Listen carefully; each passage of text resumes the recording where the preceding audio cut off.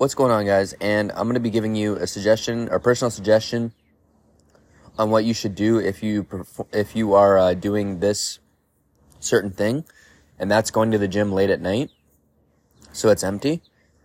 What you might want to do after you go to the gym, instead of going home and eating a bunch of food, you might want to, if your gym has a sauna, go in the sauna and go to sleep fasted.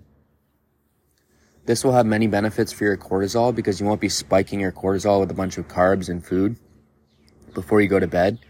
So your cortisol will be low when you're sleeping and you'll have a better night's rest, which in turn will promote more growth hormone release. And also, especially if you're going in the sauna, that will also release growth hormone, which will help preserve your muscle mass until the morning when you can eat food and replenish your glycogen stores. So that's just a personal suggestion. I suggest fasting if you're going to the gym really late at night.